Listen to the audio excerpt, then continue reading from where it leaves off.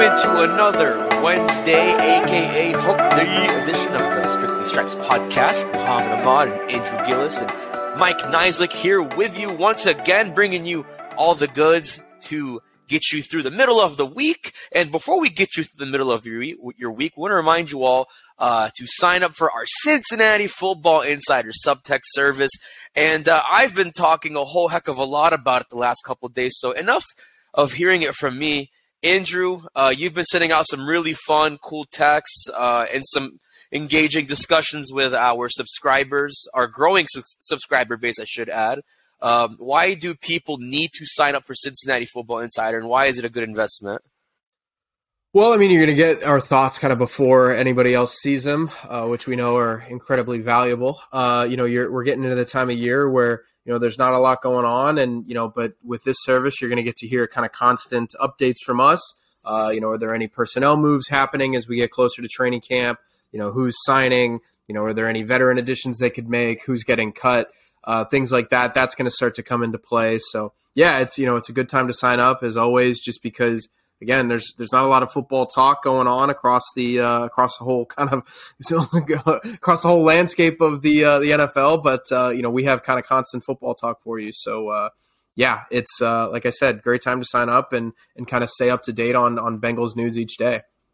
It's $4.99 a month. You get a 2-week free trial to start, and you can text STOP anytime to the number that you text to sign up. To get that number, you can go to cleveland.com/Bengals. Takes literally a minute to sign up. All you got to do is punch in your phone number, and you are good to go. All right, so we're going to change things up a little bit. I was kind of thinking about some cool, fun ideas we could do for this podcast, and something I was thinking about, we talk a little bit about the AFC North when it comes to free agency crossover and other similar crossovers, but I want to sort of maybe show some love to the Bengals rivals, and what I want to do today is you have the Ravens, Steelers, and Browns. What we're going to do is I want you guys, and myself included, to pick a player from each team that you would like to see on the Bengals. The only rule here is you cannot pick somebody who is an all-pro and or a Pro Bowler. So Nick Chubb, Myles Garrett, TJ Watt, Najee Harris, Odell Beckham, Justin Tucker. Those guys are off the table. So someone who's not that good, but good enough where you're like, hey, I like that guy, and I think he makes a case for playing for the Bengals. So this is creative. This is fun. We're going to get wacky with it. So I guess we'll start with our rivals up north in Cleveland, and I want to start with you, Mike. If you had to pick a player from the Cleveland Browns who fits that criteria I mentioned, who would you pick for them to play for the Bengals, and why? Why don't you start with Andrew? I'm still looking up. Go ahead, Andrew. Yeah, I think you can kind of look at a couple different places on the roster and say, okay, I think this is kind of, it's not like a, NFL draft. You're looking for, where guys can help out, where guys can kind of fill in. The two options for me were David Njoku and Jeremiah Owusu-Koramoah.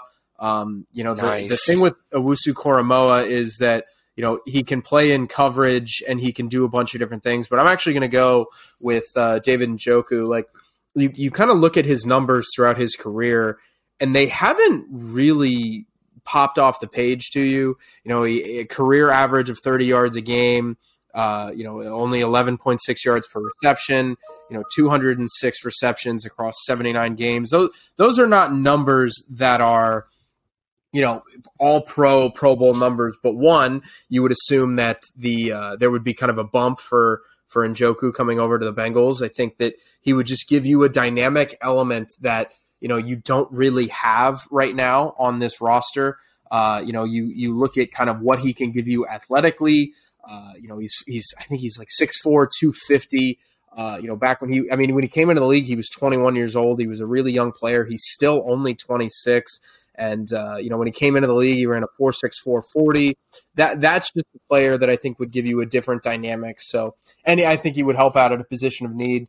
And, frankly, I think he'd be tight end one if he were to come over immediately. So I think David Njoku would make a really, really big impact if you're, obviously with Myles Garrett off the table, your options are kind of limited. Good options. Are you biased for Owusu-Koramoah? Because I know he's a Notre Dame guy, just like you. So, yeah, Koramoah, to me, it happens you look at the roster and it's just how, like, I was making this pick and I was like, you know what, I can't justify taking JOK when Logan Wilson and Jermaine Pratt and Akeem Davis-Gaither are on the roster. I think he gives you a different dynamic than you get from like a Jermaine Pratt. Like, I think he's a coverage. He's better in coverage than Jermaine Pratt is. He's a really, really good player. A lot of people in Cleveland kind of talk about him, making a leap forward in year 3, but I think Njoku's the pick. Mike, who's your pick? Yeah, I think Njoku's a good pick. 6'4", 246, a big-bodied guy. It's been pretty consistent. Obviously, kind of a red zone threat, 19 touchdowns during his career. So I would have no issue with that. I think Elijah Moore deserves some consideration. I think it was one of their best moves of the offseason, that trade to land him. Moved more to the slot last year. But is comfortable lining up wide, would fit kind of what the Bengals do. Kind of speedy guy underneath, I think would benefit them. I think he has room to grow. I think, he's been okay. Had a really promising rookie year, dropped off a little bit last year. But I just think, they're looking for that next Tyler Boyd guy, to fit into the offense. And he's obviously still very young, only in his 3rd season. He might fit well and kind of get the Burrow bump as a receiver. Yeah, Elijah Moore is a guy I was thinking about too, who they traded for obviously this offseason.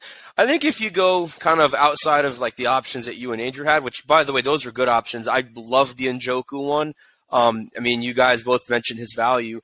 I was thinking more of a safety look because, they have Grant Delpit, who was Joe Burrow's former teammate at LSU, who's been pretty good, I think, for what he's worth. And then they just got Juan Thornhill, who I mentioned on this podcast, I thought would land with the Bengals in free agency. Instead, they go the Nick Scott route. And obviously safety's not a glaring need because they drafted Jordan Battle, because they got Nick Scott, like I mentioned. So I think I'm going to kind of pivot away from that. And you're going to laugh at this. You are going to laugh at this. I would go with Corey Borquez, their punter. First of all, I like his name. That's just really cool. But here's the thing. Like, people say with Brad Robbins being the pick, like he's the guy, he's secure. Like, but we don't know what we're going to get out of him. Like, I think he's good on film, no touchbacks, best hang time in college football last year playing for Michigan. But we don't know how that'll translate to the NFL because, you look at Drew Chrisman, he was pretty darn good in college too. I think he was special teams player or like the punter of the year in the Big Ten his last year at Ohio State. And we kind of saw that once he filled in for Kevin Huber, it's a little bit shaky. And that's why they drafted Brad Robbins to essentially replace Chrisman. And you could say, they have 2 punters. Switch out one of them for Borquez and then just have that your competition. But I wanted to have fun with that one, just something different from what you guys had. And I think it's a realistic answer. But those are really good options. I think now I want to pivot over out east to Baltimore. Quite a few options there and some interesting options that I think you can kind of shift through. But who wants to go first? Who would you pick from the Baltimore Ravens to be a member of the Cincinnati Bengals if it was a wand in your hand? Andrew, that's your team. I'm going to let you go. Well, it's not my team. I was there for 2 years. So it was like your whole career. Oh, it was the start of my career. The 2 options that I kind of settled on here were J.K. Dobbins and Kyle Hamilton. Dobbins, I think he would be ineligible for this topic if he didn't get hurt. He had an injury in 2021, missed the entire season. He missed the beginning part of 2022, and then I think it was like midway through this past year he had a cleanup surgery or something like that.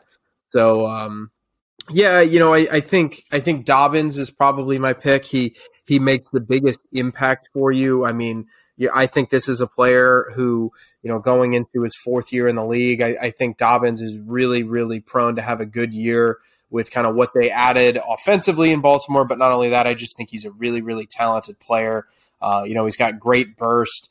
And, when you look at the Bengals, that's kind of what they're lacking in the backfield. You don't have a guy you can give the ball to on 3 downs necessarily. I think, you want to split the reps a little bit more with Mixon, considering his age, considering the mileage that he has. Your J.K. Dobbins, I think, would be a, kind of a slam dunk take there.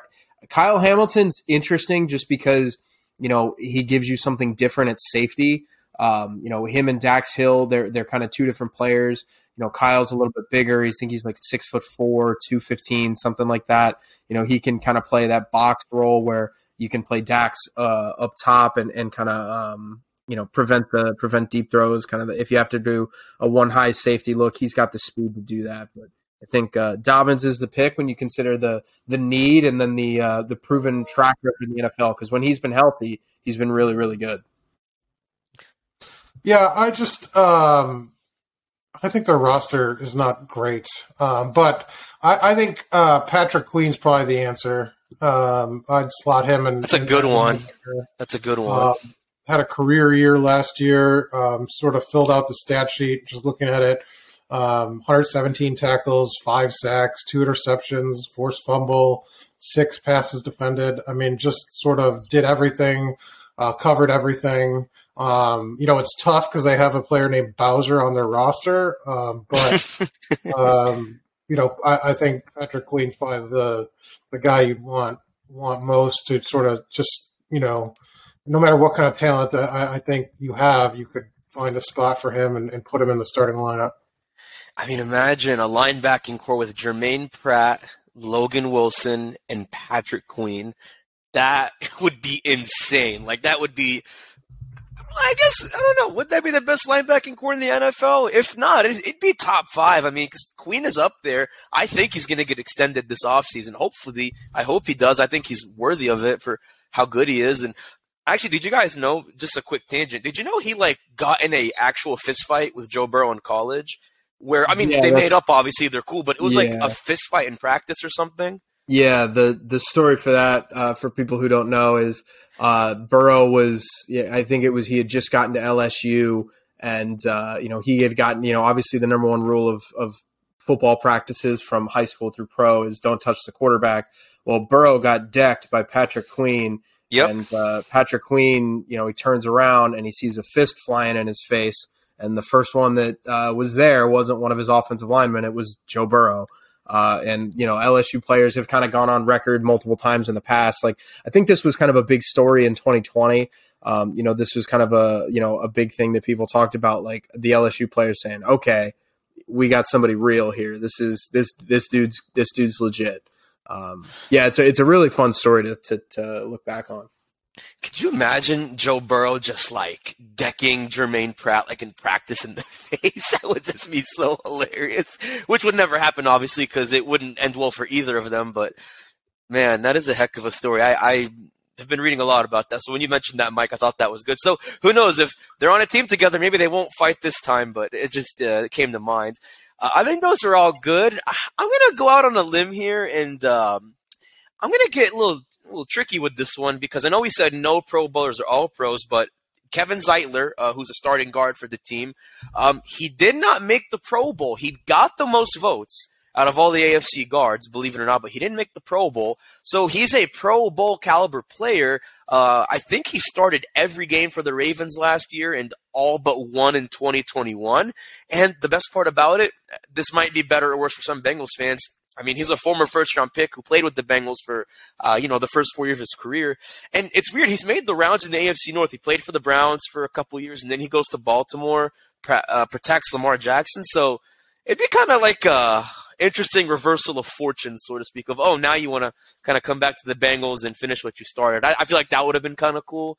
Again, he has never made a Pro Bowl, but he's Pro Bowl caliber, so I think that's a fair pick there. But to kind of round this out here before we get into the back half of our conversation, this is going to be an interesting one, because I think you could say this would get a lot of fans fired up. But the Steelers, the Pittsburgh Steelers, who are you taking from the Steelers to play in Cincinnati? Which has happened, by the way. James Harrison once upon a time, for those who don't remember. But in all seriousness, who would you pick?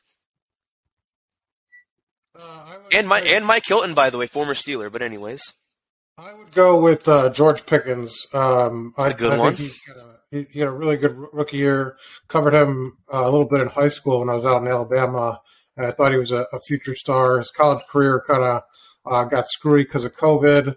And then he tore his ACL, but rebounded, had 800 yards last year. Really, I think Pittsburgh's going to, build the receiver room around him for Kenny Pickett, and so I think he has all the talent in the world. 6'3", just a really good, I think, future. The outlook's bright for him, I would say. That's a good one. Yeah, and I think they're going to get a good player out of him too. Do you have one, Andrew, or are you still kind of thinking through yours?